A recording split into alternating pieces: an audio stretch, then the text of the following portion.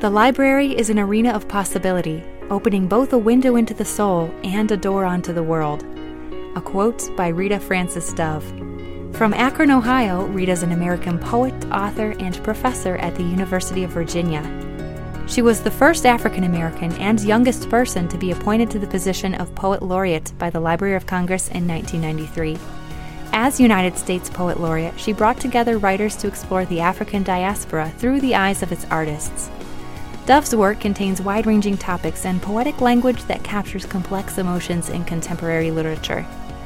Some of her works include Thomas and Beulah, The Darker Face of the Earth, and Sonata Melodica.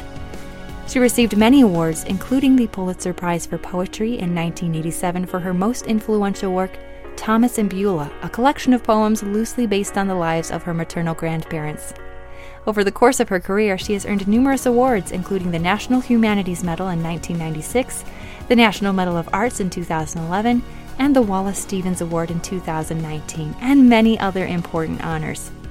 Rita Dove remains an influential voice in literature for women and people of color. Raising Up Ohio's Women is made possible in part by a generous gift provided by the Principal Family Action Fund, along with Friends of Toledo Rotary and Toledo Symphony, in honor of Sue and Doug Neckers, who are fully committed to public service.